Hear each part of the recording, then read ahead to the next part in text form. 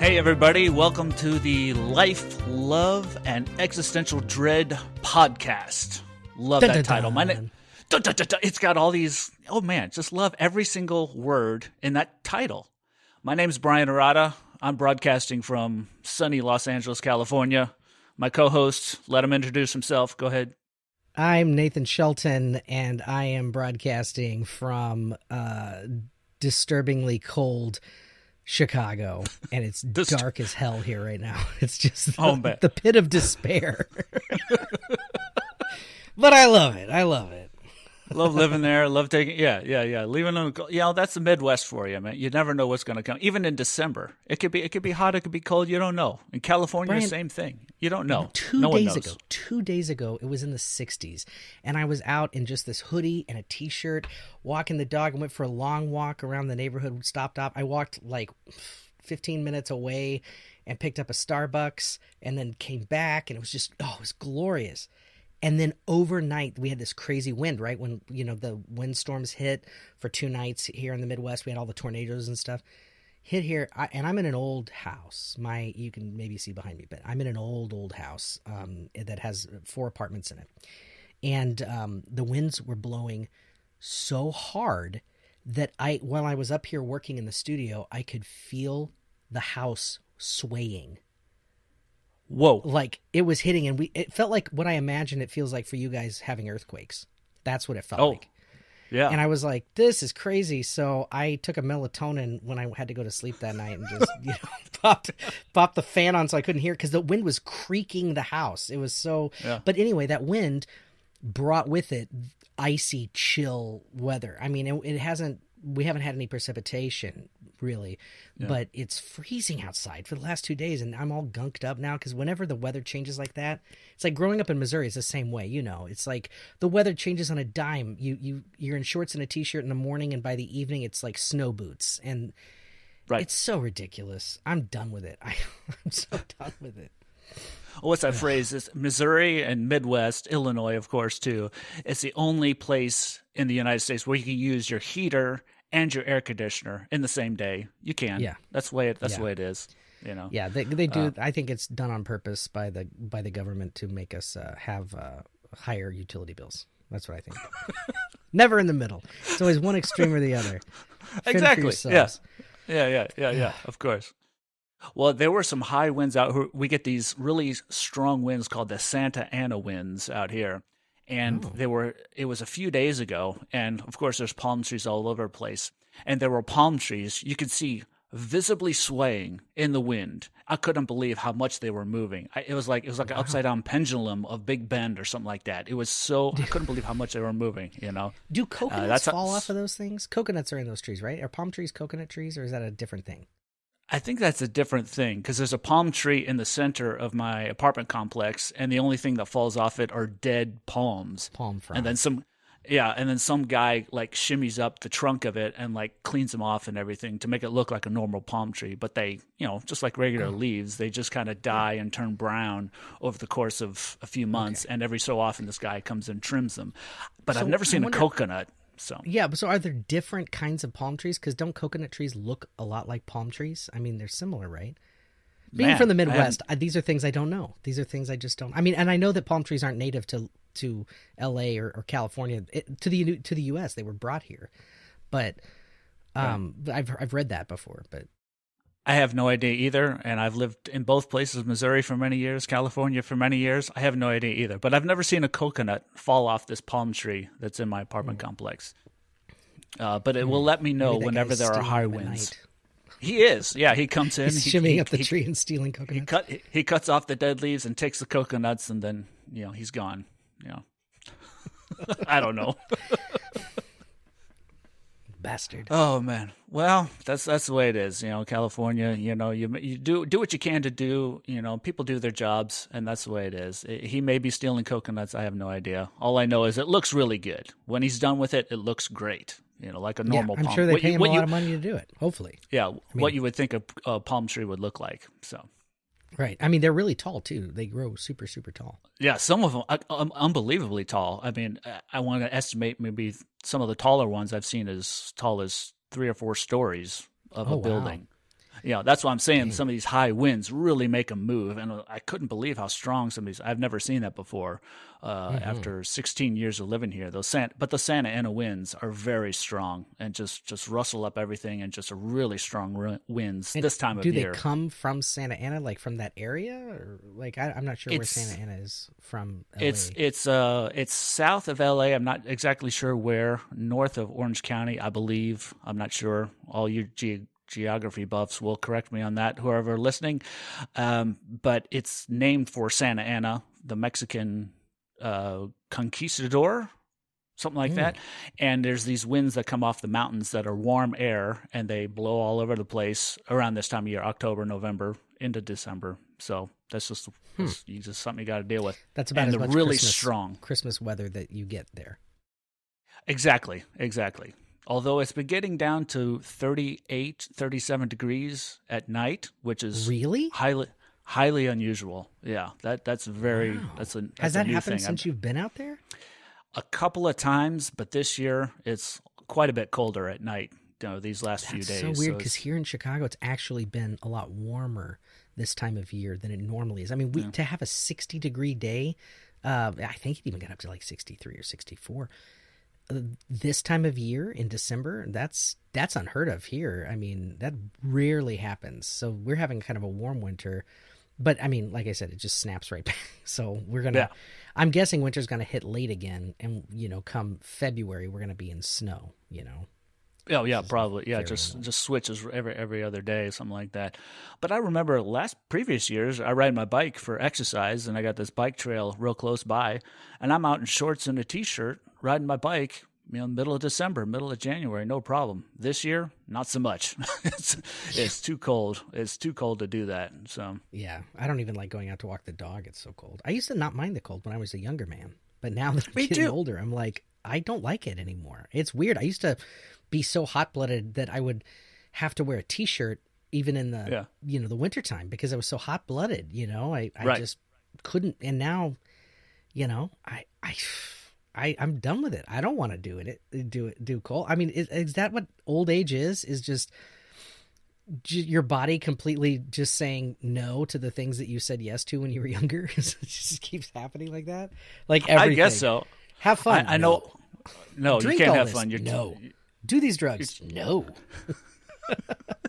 Have you're too old to have. No, I can't.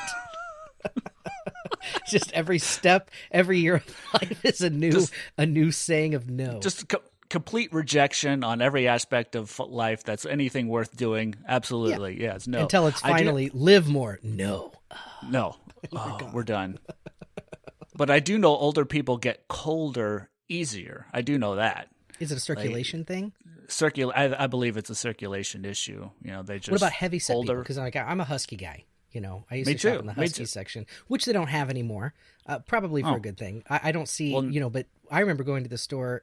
We were shopping for me as a child, and it husky, like boys husky, and I would feel embarrassed doing it, but I'd shop there and be like, I'm husky. But now I think everybody's so concerned with mental health, and rightfully so. I mean, we didn't care. It was the 80s. We didn't give a shit about mental health back then. Yeah, nobody cared. Nobody cared about anything. Political correctness, nothing. No, it's like, no.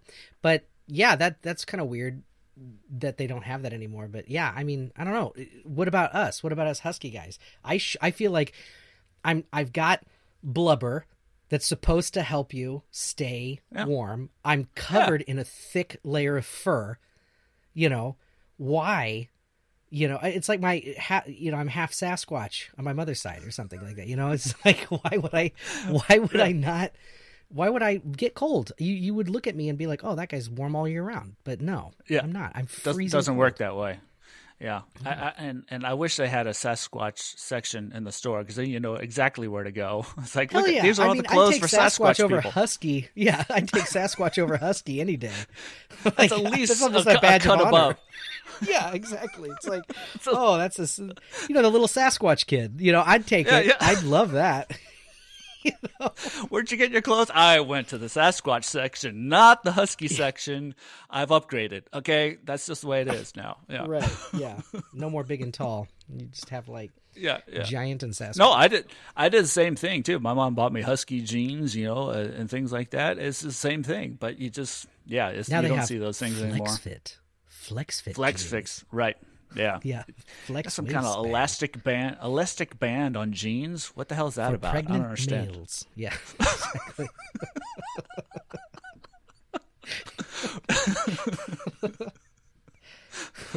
To fit your changing body. Stop my body from changing. Yeah. No. Yeah, I like to put on those tighter jeans or say, hey, you were once this thin, you moron. Stop eating pizza, stop drinking beer, and get back into the shape and fit in these jeans. So it's a little bit of a reminder for me to try and do that every once in a while. Hey, I have a whole closet full of those reminders, my friend. I have like two pairs of pants I can fit in one pair of shorts, and just a plethora of t-shirts that I can fit in, and that's it. There's so many things in my like nice button-up shirts and suits and stuff like that I can't. Yeah. I can't even look at them anymore. I go in my closet and it's just so depressing. Like, yeah. Oh no, same thing. Yeah, I only got one suit, and I'm sure I haven't tried it on in years actually. So I'm sure I don't fit in that either. Well, COVID did it. COVID. I blame COVID. It's myself, and I know that. I know that, but COVID.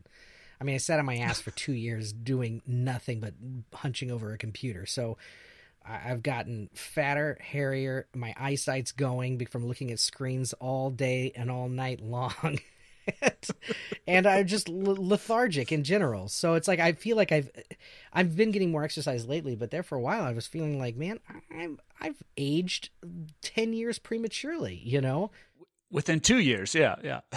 Within 2 years, yeah. It's like a rapid forward jump in time. And now I'm like, God, when the weather gets nice again, I'm going to get out of the house. I'm going to do, every time I go to visit my wife in Mexico, because my wife, she's Mexican, and we're working with immigration to get her here.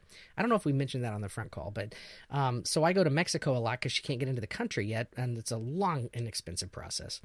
So I go to Mexico every few months and spend as much time as I possibly can there. And when I go, we walk everywhere. We walk all over the place, all over the neighborhoods. We love to stay in an area called Roma Norte. And she lives we have a little apartment in an area that I can't pronounce. It's pre-Hispanic. It's not Spanish, which I suck at Spanish too. She's teaching me. She speaks very amazing English, but also, is irritated that I'm not picking up Spanish as fast. But she's been studying English for years, by the way. Yeah, right. Slack. So it's cut you a little slack there. Right. I mean, we've been together for a couple of years. It's not like I'm not, and I don't work on it near as much as I should. But the pre-Hispanic names there are really difficult to say. It's like I can't even do it. Tlanaltlalpan or something like that. I can't. Like Teotihuacan, the ruins that are usually ascribed to being Aztec, the Temple of the Sun, the Temple of the Moon, right outside of Mexico City. Yeah, they're not actually Aztec. They're way older than Aztec. The Aztecs found the ruins and built upon them, but they were from the Teotihuacans, which are like pre-Hispanic. The Aztec people, they're also pre-Hispanic, or Spanish rule, Spanish coming in, conquistadors coming into Mexico and taking over and killing everyone and raping everyone, and but all those pre-Hispanic names, they still exist there, and they have a lot of native people there that speak, and do, and that it's a weird, beautiful language, and I cannot get my tongue around it. It's all consonants and very little vowels. It's so hard. I don't know how we got on this subject, but walking in Mexico. Everywhere in Mexico City. Yeah. I walk everywhere in Mexico City, and the weather there is always nice. If it's raining, it's beautiful. If it's sunny, it's beautiful.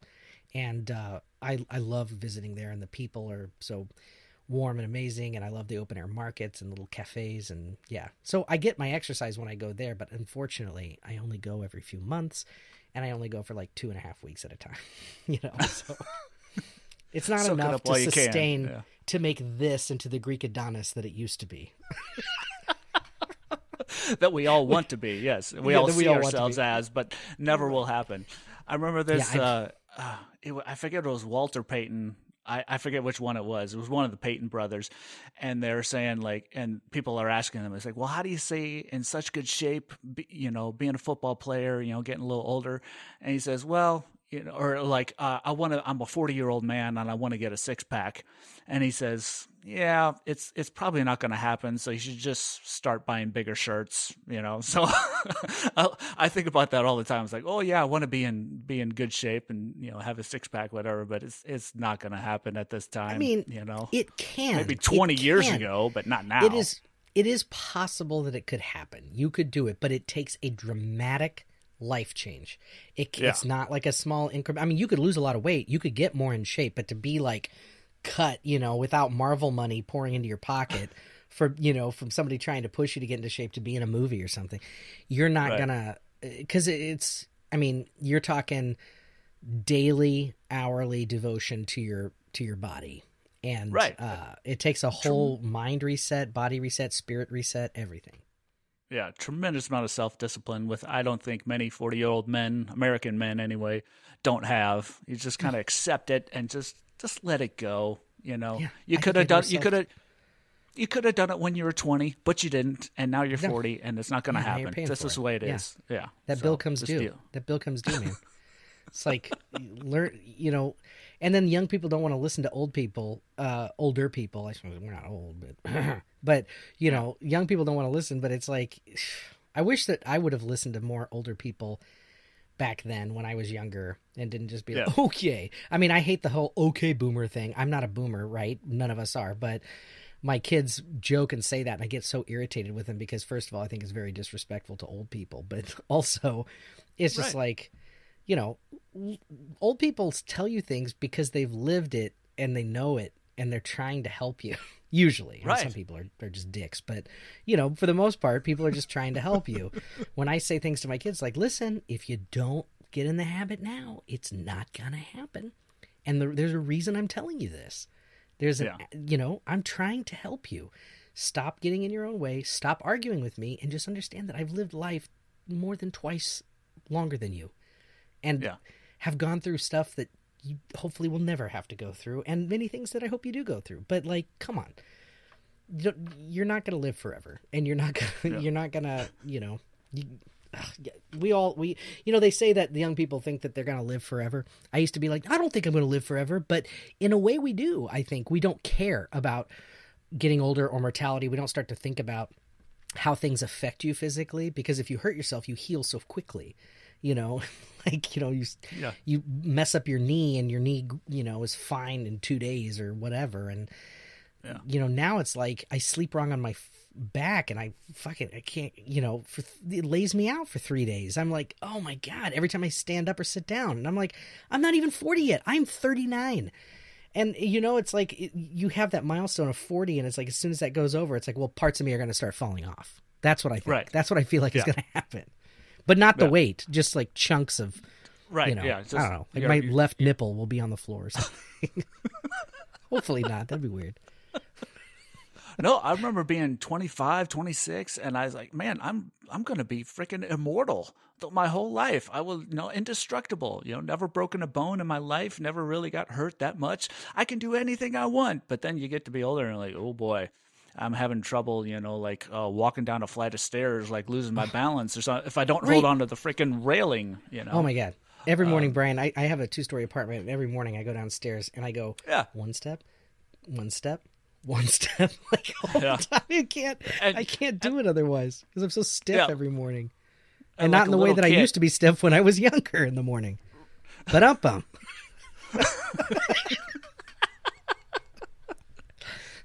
or like a little kid, you take one step and your other foot comes on. You take another step, your other foot goes up. You just go that slowly because you need to.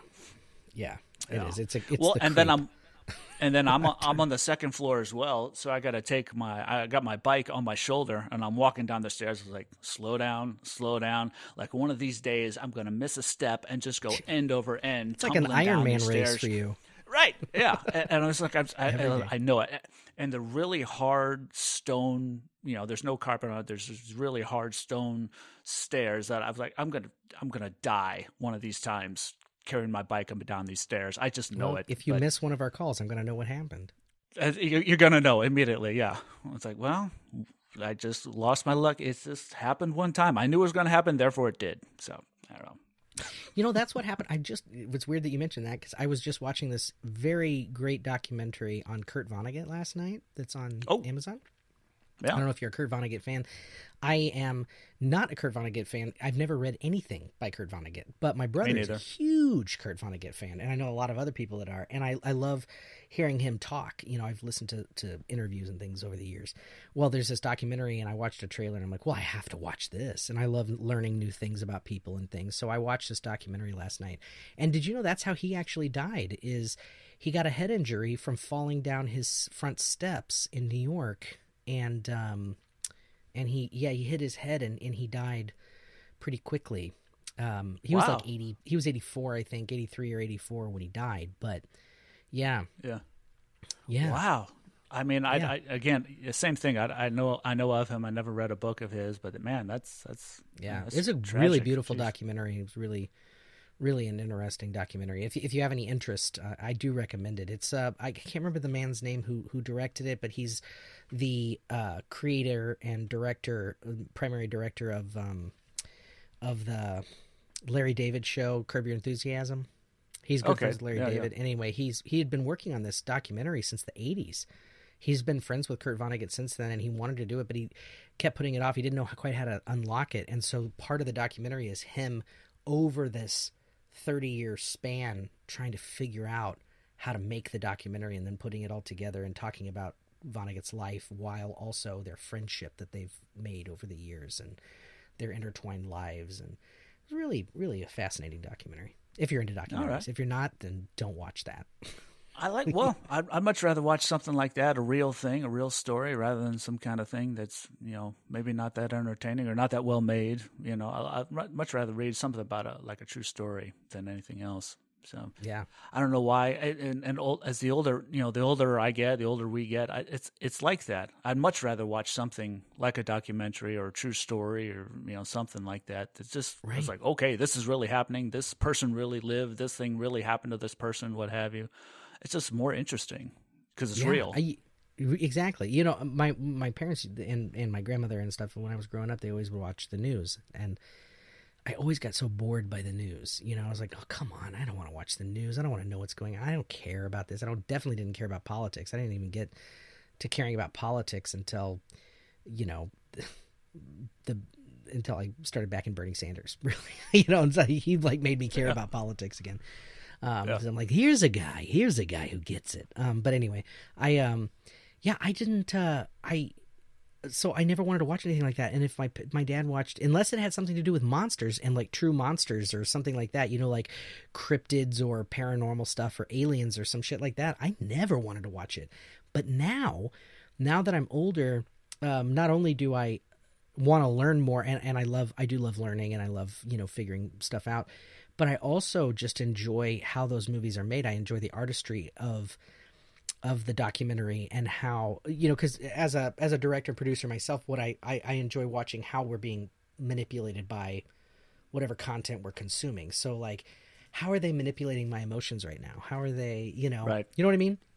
And totally. I really enjoy watching documentaries to see, okay, well, what, the music that they use, how they're cutting the interviews, things like that. It's like, well, okay, how is this thing put together? How much of it is, recreation, how much of it is interview, how much of it is musicality and sound effects or sound design. I mean, what's the end game of this? Is it to stir some sort of especially like those shows like Ancient Aliens and stuff like that? It's so gimmicky and so commercial and so goofy, but sometimes fun to watch, like a popcorn thing. Like you just want to watch it and watch that guy with the crazy hair be a nut job, and you're like, oh, this is awesome. Because I actually do believe in ancient alien theory. I actually do believe in extraterrestrial life, interdimensional life and stuff like that. But those shows, it's almost like they're just designed to, I don't know, entertainment value. There's nothing, it's like they're not even trying anymore to do anything,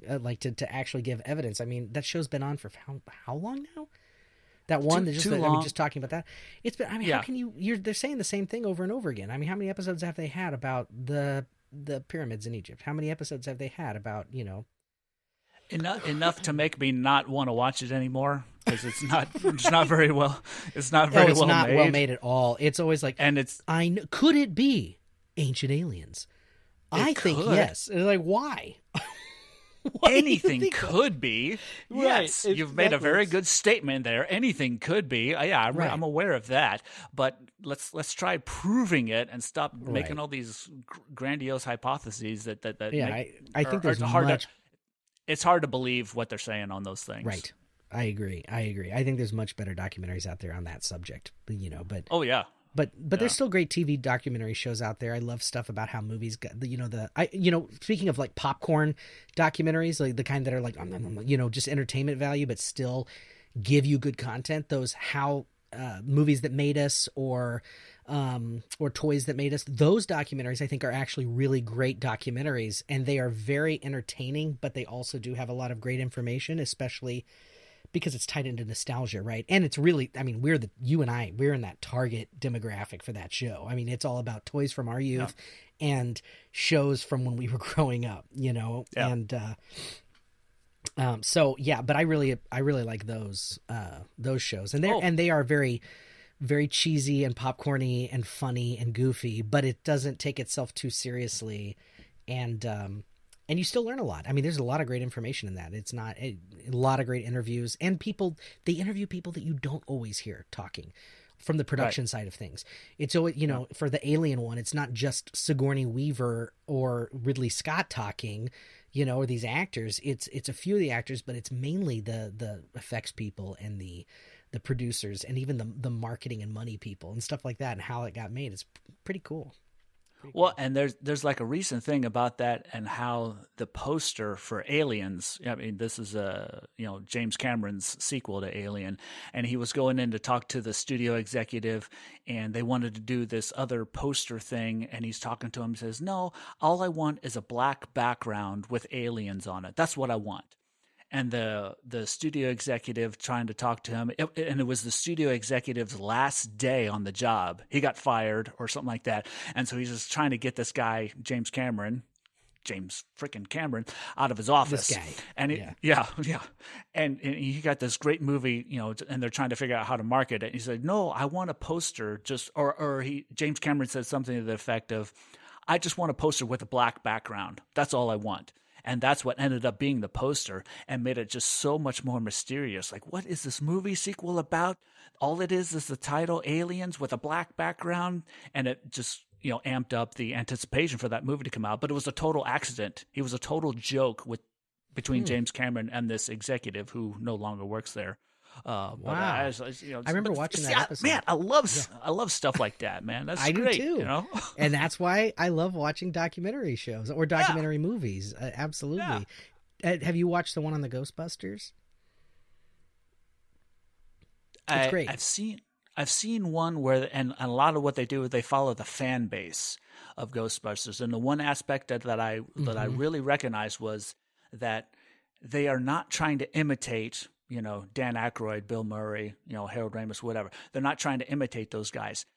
The fans of Ghostbusters are Ghostbusters themselves. So when they wear the costume, it's their name on the on the jumpsuit rather than like Venkman or whatever. And I was like, oh man, that's another level of fandom. Yeah, they have it's kind of like Stormtroopers with Star Wars. It's the same kind of thing, right? Like they have the 501st or whatever they are, the Stormtrooper divisions, and people make their own armor. It's kind of like a badge of honor to make your own armor, or to have it made by somebody who's a master armorer and not just buy it online.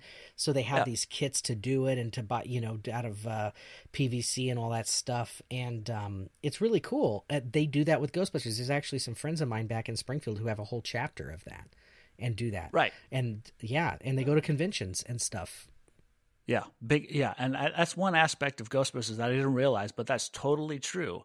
They're not trying to be, Peter Venkman, Bill Murray, whatever. They are themselves, and I was like, man, that's another level that doesn't exist in any other kind of franchise. Star Trek, everybody tries to be Kirk or Picard or whatever it is, a Klingon, but they don't try to be themselves as a character in the movie, which is what Ghostbusters does, and that makes it distinguishes above the other ones. Yeah, I think that's really cool. The I haven't seen that documentary. I know the documentary you're talking about, but I haven't seen that documentary. That's a movie. The episode specifically of how movies that made us, that I actually watched it last night, and they were talking about Ghostbusters. I watched the Ghostbusters episode, and I knew growing up that there was the Ghostbusters and the real Ghostbusters. Do you remember that whole thing, right? That almost caused the movie to not have the title, because Columbia Pictures had all these issues. They started making the movie and they had the title Ghostbusters. But they were talking about, and I don't know if you remember this from when we were kids, but the Ghostbusters, and then there was a cartoon called The Real Ghostbusters, which had some characters, and they had a big like ape in a flight cap or something. Yes, I watched that religiously because I love Ghostbusters. Right.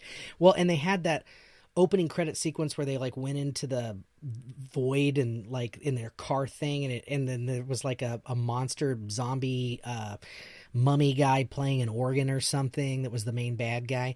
Well, apparently that cartoon started out as a live action TV show called Ghostbusters, and it was owned by Funimation, the company that put out He-Man. And okay. Right. And so they owned the name, and Columbia had already put up a lot of money to get some of the people in Ghostbusters, you know, and the budget was getting bigger and bigger. They're shooting in New York and all this stuff, and it's got tons of VFX, right? And, you know, like like an unheard of amount, especially for a comedy. Nobody had done a comedy with that much special effects in it, you know, and it just kept, Ivan Reitman was just throwing new effects into the script with the guys and stuff, and it was crazy. And they pulled half of the people from ILM away because, you know, Ben Edlund, I can't remember, Edlund, you know, didn't like his job there, and so he took this whole crew and they created their own company for Ghostbusters to figure out how to do this stuff, and they didn't have very long to do it. So they were pouring money into all this stuff to get it to work. And so Columbia didn't want to pay for the name Ghostbusters. And so there was this whole fight over it. They didn't want to pay for it. So they started shooting Ghostbusters with Ghostbusters, and then right after they would get a shot, they'd change it to Ghost Breakers.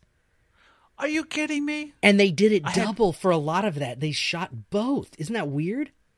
I had no idea about that, and I thought I knew a lot about Ghostbusters. Jeez. Right. Yeah, so they started shooting it. And, Ghost Breakers. It's a shitty name. So they've got Ghost dumbest Breakers. Thing ever, man. Right.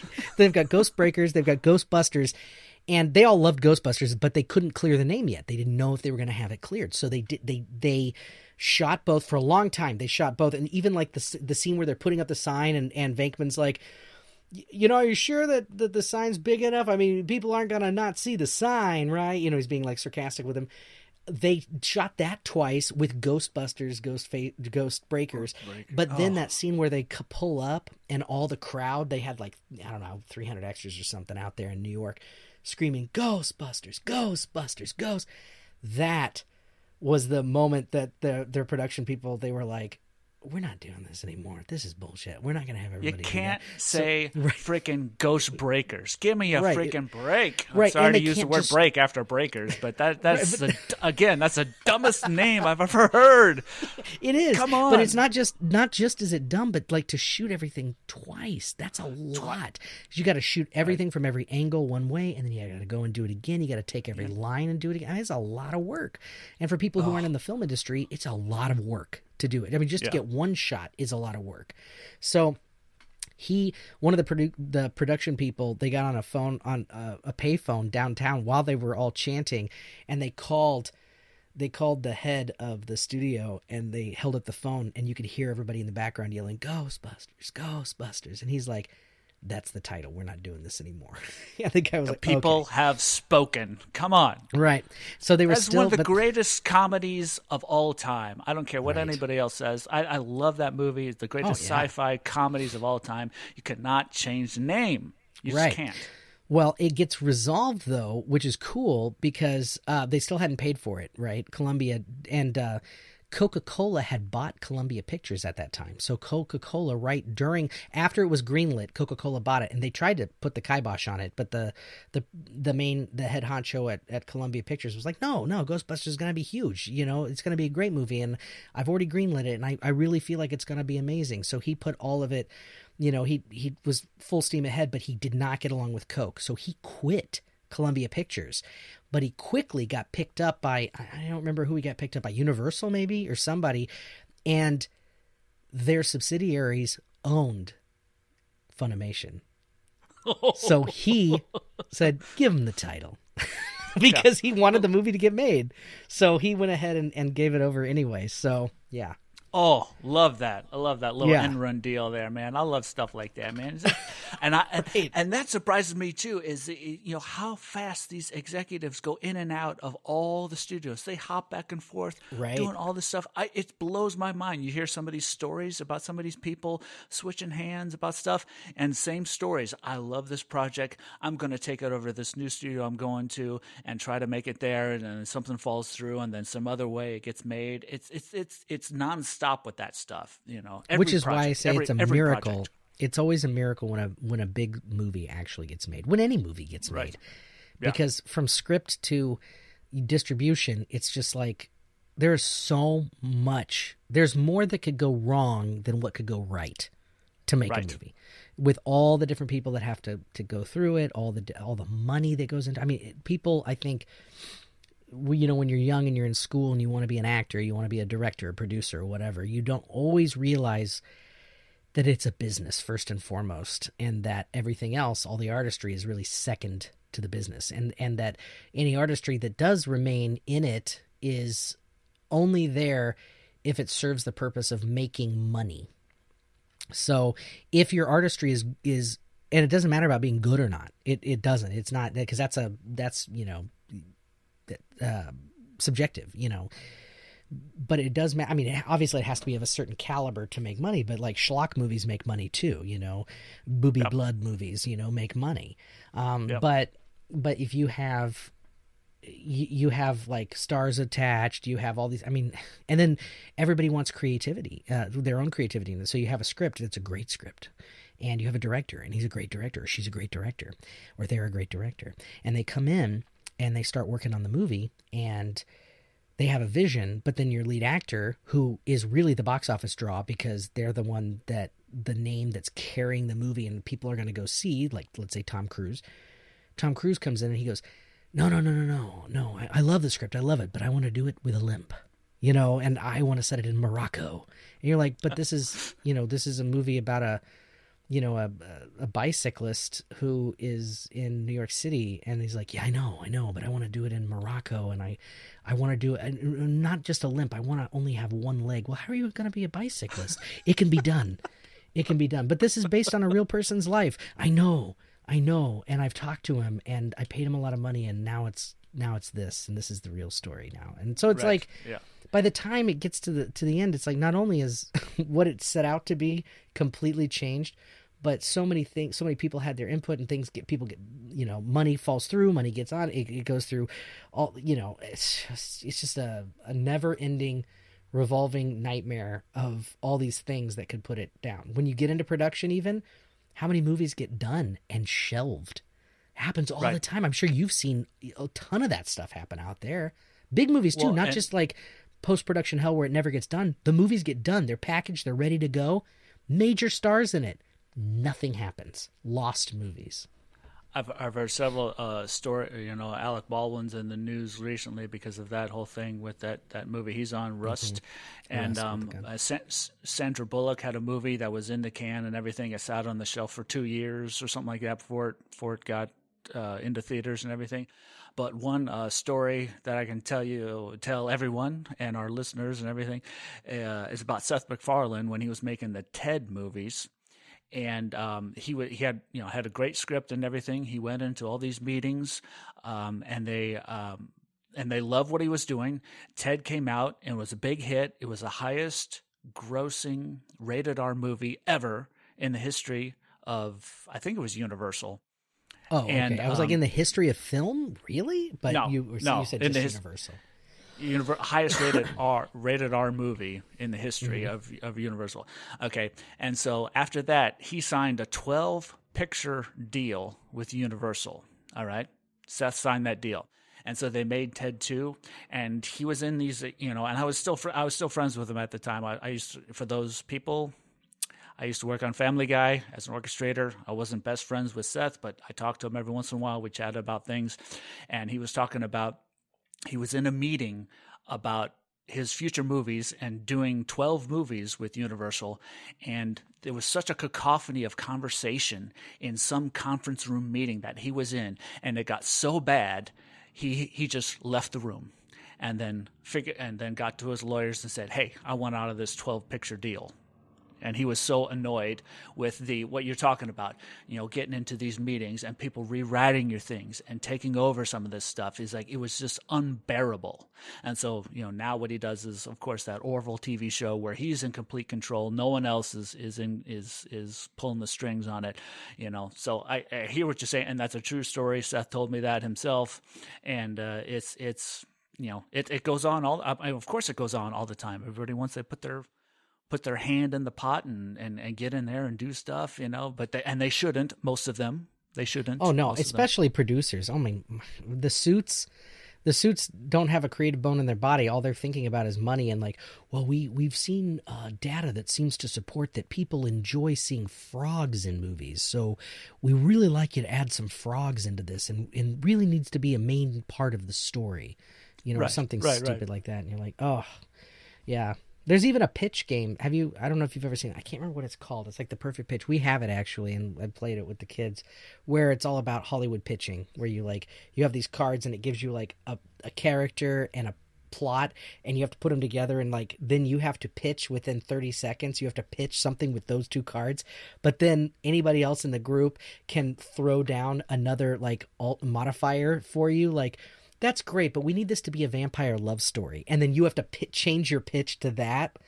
I think it's called Pitch Storm. I think that's what it's called, Pitch Storm.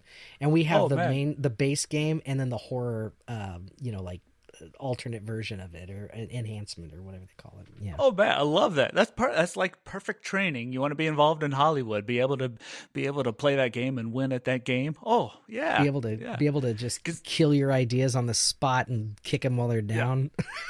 Yeah. You've been writing the script for years, and all of a sudden, somebody throws something else in. Hey, we need a desert. We need a desert scene in this one. Can we make some cactus or something like that? No, we're in the middle of New York City. It's a rom-com thing. There's no desert in New York City. What the hell are you talking about? It makes no sense. So, yeah.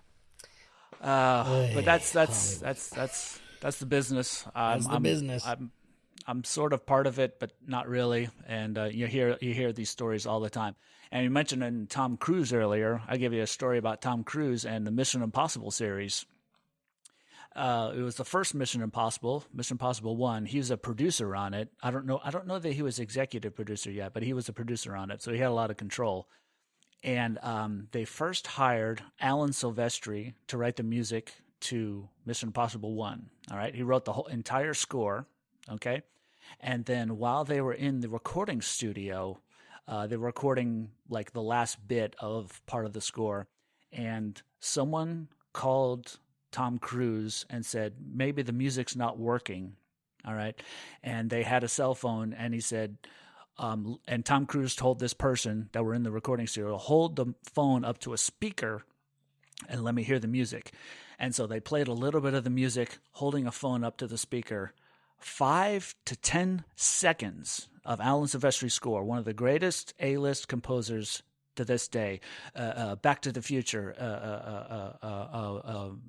Marvel, Endgame, Infinity War, Captain America, A-list composer. 5 to 10 seconds of the Mission Impossible score that he wrote, Tom Cruise fired him. And he did not watch it to picture or anything, okay? He only listened to 5 to 10 seconds of it over a cell phone in the theater, and he was fired. And then Danny Elfman was hired to score it. He wrote the music in 2 weeks, and then that became the score to Mission Impossible 1. I didn't know that Danny Elfman did Mission Impossible. Yeah, first one. Huh. Now, and to achieve that, he had this extremely good orchestrator who I took a course from. His name Stephen Scott Smalley, and Danny Elfman. He was a hummer, meaning that he would take a tape recorder and just sing and hum stuff into a tape recorder and give that recording to an orchestrator and said, "Hey, write this for orchestra." Thanks for elaborating on what a Hummer is for our listeners, so that we didn't. I'm sorry, I don't want to be confused about the Hummer, the car, or any other alternative meaning of Hummer. I was thinking of the alternative meaning of a Hummer. Of course, I was like, most people probably think that. I was like, I got to clear this up immediately. All right. Yeah. So he's a singer. Okay, let's say that. He's singing. He's a fluffer. Wait, he's a fluffer. No, that's still pretty bad. He's singing all this stuff in tape recorder, and then an orchestrator listens to it, and then makes an orchestral score from this one melody, and that's how it was be able to be done in 2 weeks. But because that's a crazy amount of time to score I don't know how long it is, an hour and a half, 45-minute movie, full score. For 2 weeks. Yeah. This guy was extremely knowledgeable, very good at doing all that stuff. But that's stories. But then there's stories like that. Again, all the time, stuff like that's happening, and just hits close to home, being the music stuff, and having I want to hear the music Alan Silvestri wrote for Mission Impossible 1. I was like, can we even get that? Can we even find that? Does it still exist? I have no idea. Did it get recorded? It got recorded. Oh, I'm sure he's got it then. Yeah, the whole thing was done. And then it was like one of the last recording sessions of the whole thing. This whole thing went down with Tom Cruise and the cell phone. It's like, come on, are you kidding me? Yeah, so that's ridiculous. Have you ever heard about how crazy Marlon Brando got later on in his? Oh yeah, and sending what's her name to pick up the Oscar at the. Oh, that was like in the 70s or 80s when that happened. I thought that was a nutty thing too. I was like, why would you do that? Doesn't make any sense. Well, he was picketing he was on some about the Native people getting, how the U.S. has really screwed over the Native Americans, and it was something about that and about taking reservation land, I believe, and he had said if something happened politically, he wouldn't show up for his Oscar or something. I don't really remember. She got booed while she was on stage. She kept trying to say what he wanted her to say, too. I remember that. Right. Yeah. Right. I don't know. People, I don't know. It was one of those, I think it was one of the very first times that somebody got really political, too, at the Oscars. I mean, it's happened many times since, but no, like later on in his life, he just got more eccentric and more disturbed. And, by the time he did, I don't know if we were talking about documentaries on movies and stuff. And this kind of ties all of this together with how actors are crazy and the industry's crazy. There's a documentary on the filmmaker who did the remake of Island of Dr. Moreau. Have you seen that? Yes. Have you seen that documentary? Right? No. Val Kilmer's in it, but yeah, he's in it. He's not the filmmaker that made the movie, though. But yes. But there's a documentary about Val Kilmer, and he goes into it. Yeah, and he goes into it quite a bit. That's all I know, what I've seen in Val Kilmer's documentary. But I don't know what you're talking about.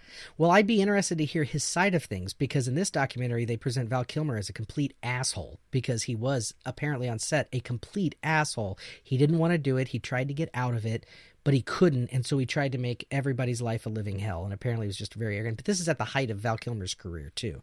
So, and then they bring in Marlon Brando, who's like an insane person at this point, and wearing a muumuu, and he decided that he wanted to have white makeup on his face, which wasn't part of it, and he took this ice bucket thing and put it on his head and put ice in it, and he just did all this weird stuff that was like never part of the movie and just completely like took over. And so that was one of the many problems that happened with that movie. But his last movie that he did was I think it's called The Score, or Robert with De Niro Edward Norton. Edward Norton. Yeah, that movie. In that movie, from what I've heard, he shows up and he tells the director that he'll do the movie, and but he comes on set and he's like, "Okay, I've got 5 scenes in this movie. You get 2 where I wear pants." and so the director's like, "Excuse me? Like, what?" And he's like, I'm gonna wear pants in 2 scenes. That's it. I'm gonna wear pants in 2 scenes. And the rest of it, I'm not gonna wear pants. I don't like pants. I'm not gonna wear pants. And so the director's like, oh, okay. So they had to rewrite one of his scenes to be in a freaking sauna, and then they rewrote another scene to be in a car, and like all this stuff just to okay, yes, Mr. Brando, please, whatever insane dumbass thing you want, and it's because these people, I mean, they get paid an astronomical amount of money, like the big stars, it's like sports stars too. It's like our whole notion and the way that our society treats celebrities is insane. I want to be a working actor. I want to get paid to do what I do, and a director. I don't care to make billions and billions of dollars. I don't need that. But you make that much money and you lose touch of your fucking humanity. It's like you basically go insane. You cannot. It's like people like Trump or any of these rich people. It's just like, you make so much money, you feel like you're God. You can buy anything or anyone or any situation. You start to lose. It's like a child that is never told no. You become more than a spoiled brat because you're an adult, and your world is like people just, they want a little bit of what you have, and oh my God, it's crazy how it can change people. Even normal people can become. I don't believe that Marlon Brando in the beginning of his career was that insane. I mean, maybe he was, but I know other actors that have done the same thing, that just become this like megalomaniac weird, or just like, even if they're not like a megalomaniac, they become this weird version of themselves where it's like they're more like a cartoon of who they used to be, as opposed to being a real individual anymore.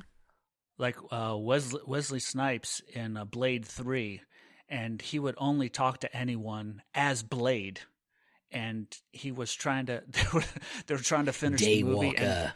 And, and he's just like this insane guy. He's like, I'm Blade, he kept telling people, I'm the director, I'm Blade. And Ryan Reynolds is in there, and he's like helping save the movie, like coming up with all this funny stuff. Ryan Reynolds is the only good part of that movie, and he doesn't fit the movie at all, but he is the only watchable thing in that third movie. And all that stuff is, agreed. And he's improvising all this stuff in there. He's like this. None of that's in the script. He's just coming up with this off the cuff because he's Ryan Reynolds. He's that freaking funny. But Wesley Snipes wouldn't talk to anybody. Wouldn't talk to the director. He says, "I'll only talk to me as Blade." And then the director said, "Okay, we've already shot everything we need to you. You can go home. We'll do the rest with a stuntman." And he's like, "Oh no. Okay, I need to be." He kind of backtracked a little bit. Hey, I need to be in this. I'm the main star and everything. So. I hear you on that crazy actor stuff. That's crazy. And then going back to the get that way too. All levels of people can, in the entertainment industry get that way because it's a celebrity thing.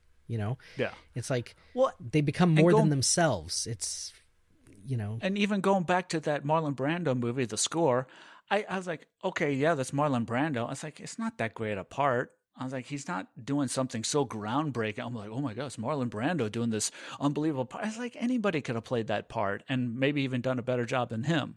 So I don't know. He's just trying to hang on to the last bit of his career, seemingly. And Wesley Snipes too. So yeah, actually, Marlon Brando at that point, people were just begging him to be in a movie because they wanted his name. He wasn't. He has his own. I think he owned his own private island. Oh, really? And I don't know that he had money problems. I mean, maybe he did, but I think that he was just kind of, I'm alive still, and people would reach out to him, and he'd be like, yeah, okay, I'll do your movie, or whatever. Yeah. But, I mean, there's some movies that even when he was younger, I'm like, why the hell did you go with Marlon Brando? Like Sky Masterson in the original Guys and Dolls movie. I'm sorry, but he's luck be a lady tonight. He's singing like that. He doesn't sound good. He looks good. I mean, he's a handsome devil, but come on. I mean, he's just like the Godfather singing, luck if you've ever been a lady to begin with, luck be a lady tonight. It's so stupid. And everybody's like, oh, he's so brilliant in that movie. And I'm like, bullshit, he's brilliant. He sounds like the freaking Corleone singing luck be a lady tonight. It's so dumb.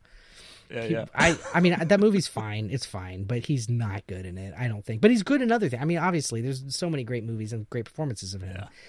But Yeah, I've never been one of those people that's really like just enamored by Marlon Brando, though. Like some people are just, but he was at that time though when the industry was changing into more of a realism, right? From being that very affected thing that went all the way up into the 50s, and then right around the 50s it started to change, in the 60s definitely, to realism, what we quote realism in movies, because before we had that whole affected kind of, no, you mustn't go in there, but I have to go in there, no, that very, oh my god, it's a monster kind of thing, and even dramas were heightened, and frankly, my dear, I don't give a damn, all that kind of stuff. And then we started getting more into gritty realism, and he was part of that wave of and method, which I'm not a method actor. I do little tricks to get into character, but I'm not a person that has to, be method. But I think to each their own. If you need to do weird shit to get in, but not like Jared Leto. I mean, fuck that guy. I'm sorry. I'm not a Jared Leto fan. I don't think that he's that great of an actor. He's a good actor. He's talented, but he's also a complete prick. And all the stuff he does in movies and stuff that I've heard, like when he was the Joker and stuff, it's like, come on, that is just unprofessional bullshit that puts other people at risk and makes other people not be able to do their job effectively. It's just garbage. It's garbage. And he was sending Margot Robbie like dead animals or something crazy. Used condoms, dead animal carcasses. He did all sorts of stuff, like not just her, sending it to other people in the cast, people. Not being professional, not showing up at times, showing up at weird times, doing all sorts of stuff. I mean, there's all sorts of horror stories about what that guy does. Yeah. So I couldn't agree more with that. But one more thing that made me think of Marlon Brando was the first Superman movie where he was Jor-El. Yes. But he would not do it unless he got paid, like, I think over $1 million at that time, for like 1979, over $1 million. And what did he have? Just very few lines. But man, you see him in that role, and you believe he is Superman's father. I still believe it. I still believe it. He deserved that money for that role, and he put up a whole big stink about doing it and not getting paid enough. I was like, oh, pay the man what he wants, or you wouldn't have known it not having seen the result, right? You like if he hadn't paid that much, you wouldn't have got the result you got. But you can't see it any other way now because he was so awesome and just such a tiny little role, but such a key thing in the whole lexicon of Superman. It's like, that's Jor-El. I don't care what Russell Crowe did in The Man of Steel. Doesn't even compare to what Marlon Brando did in this short amount of time in Superman 1. I'm sorry. Yeah, I'm not a big Superman fan, but I do have to agree. I mean, not the movie. The movie's fine. The movie's fine. The character's boring as shit to me. But okay. But yeah, like he's just too good. He's just like all American boy kind of thing. Is just boring as hell. Give me Batman any day. But not every Batman I love Batman. But not every Batman movie. But yes, no, I agree with you. His performance is quite good. I don't know if it's $1 million good. I don't know. For like 4 lines or however many, 4 minutes of screen time. I don't know. But he's Marlon Brando, and at that point, it's like, whoa, we got Marlon Brando to play this part? Yeah, okay. I mean, the movie was a huge budget movie, and it wound up being a huge success and had 3 other sequels after that with the same cast and crew. And yeah, I mean, was that Richard Donner? Did Donner do that movie? Yeah. Richard Donner did that, and it really, in my opinion, started the whole truly live-action superhero franchise. I mean, everything kind of spawned from that. Okay, yes, Batman came out a few years later with Michael Keaton and all the Marvel movies now, but without Superman, Christopher Reeve's Superman, Richard Donner, and that whole thing, I don't think Marvel would exist. The DC movies, or maybe not. I don't think those kind of movies would exist without Superman, in my opinion. I mean, I could see that. I mean, definitely not in the incarnation that they are, for sure. Yeah. Because, you have those waves of it. You had the Batman 60s TV show that came out before Superman, but it was cheesy and campy and goofy and cartoony, but it was fun. But the comic books back then were like that too. The comic books started getting gritty in the 80s, or maybe the 70s with Batman, but the 80s started getting grittier.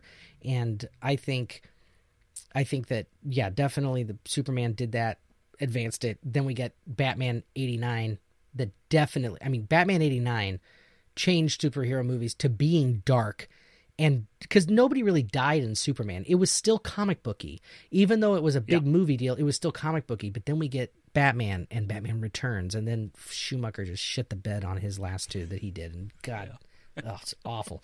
But so then we have those movies, and then we wait a long time again, and then we have the X-Men movies come out, and without the X-Men movies, and we won't talk about Brett Ratner's third X-Men movie, which was a travesty.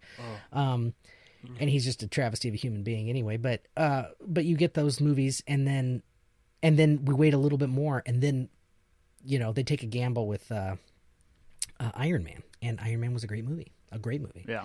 And that really started the ball rolling. I don't think they knew what they had when they did Iron Man. I know that they wanted to do more, but it's like if Iron Man failed, and Iron Man wasn't a character that had the level of Superman and Batman. Like, he wasn't up there with them. I mean, as far as, Well, and apparently they didn't even really have a script written out. They were just kind of winging it as they went along. And, Robert Downey Jr., very good improviser as well, just kind of improvising.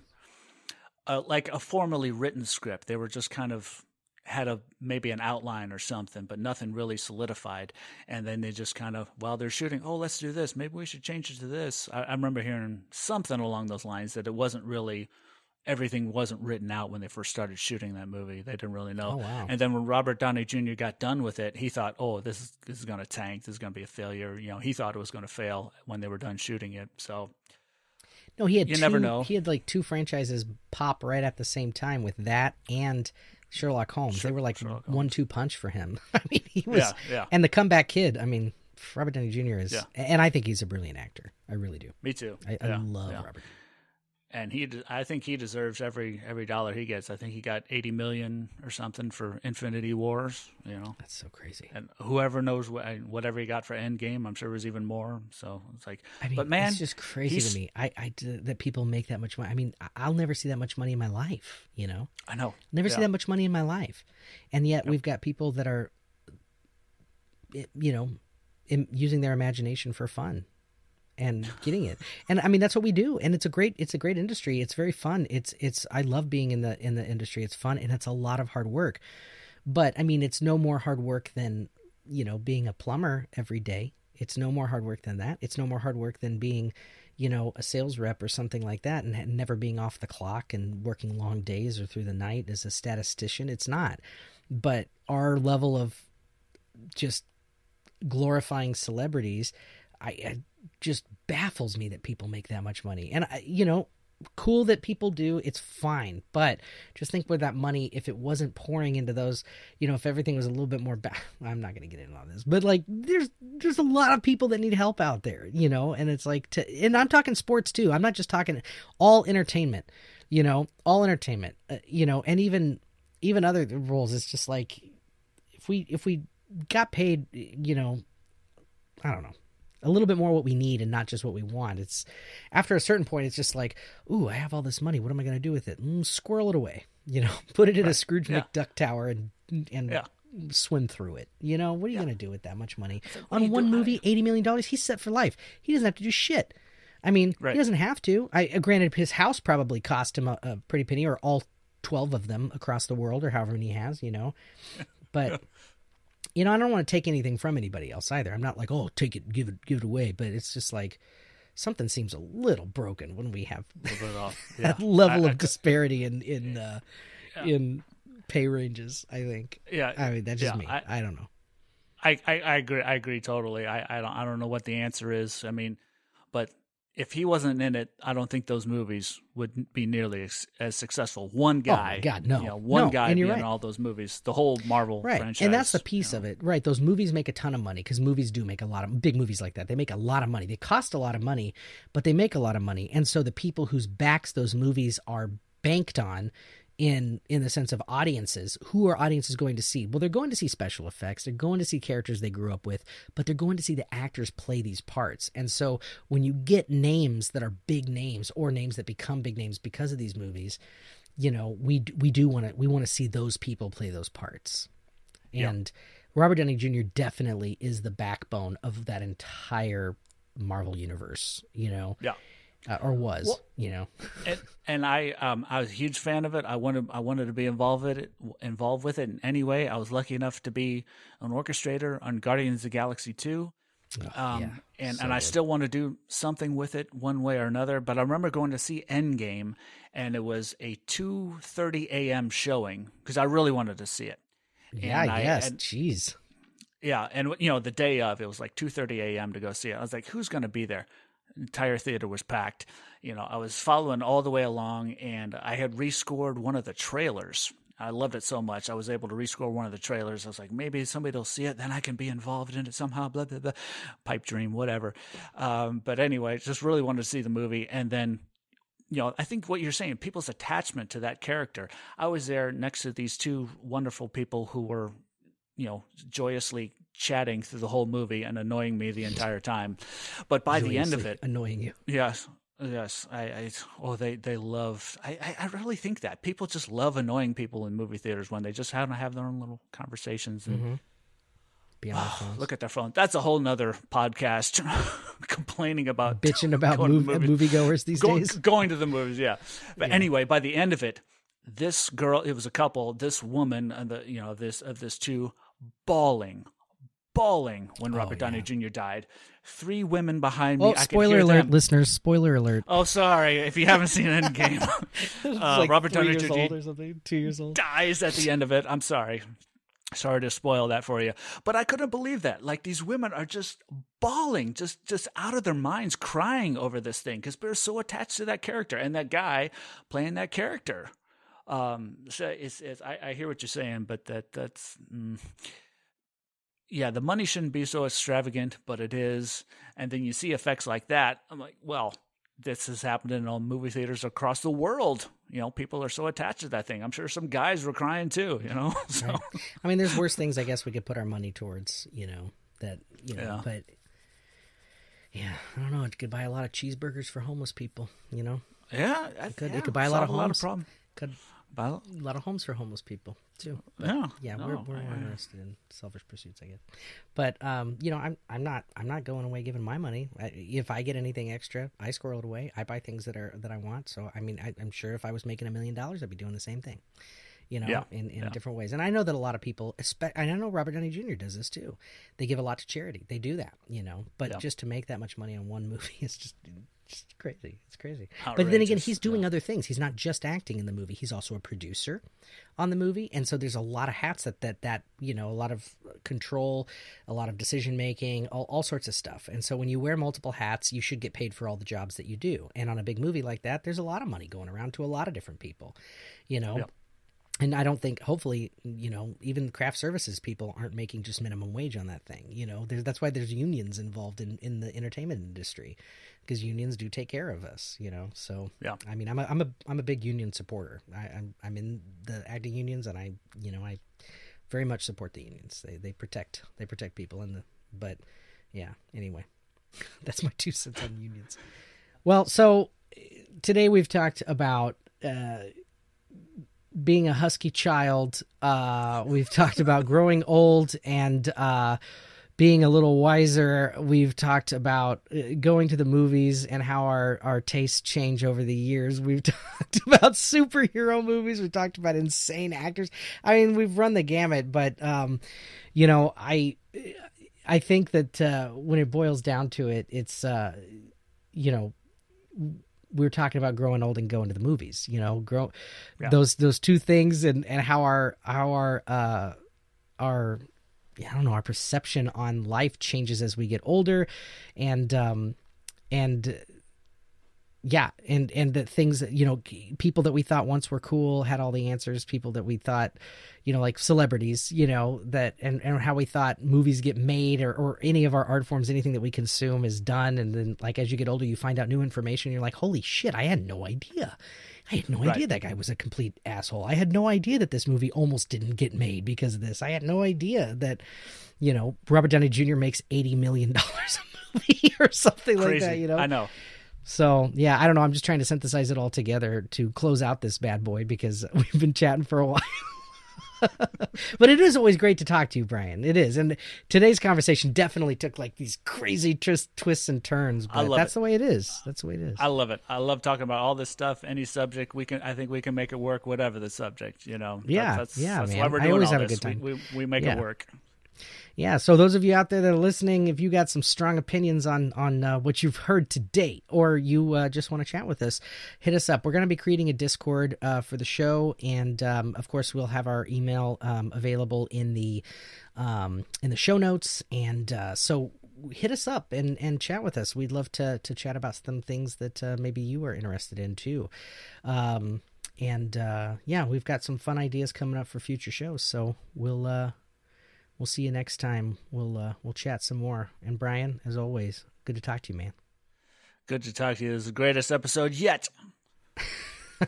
Onwards and upwards.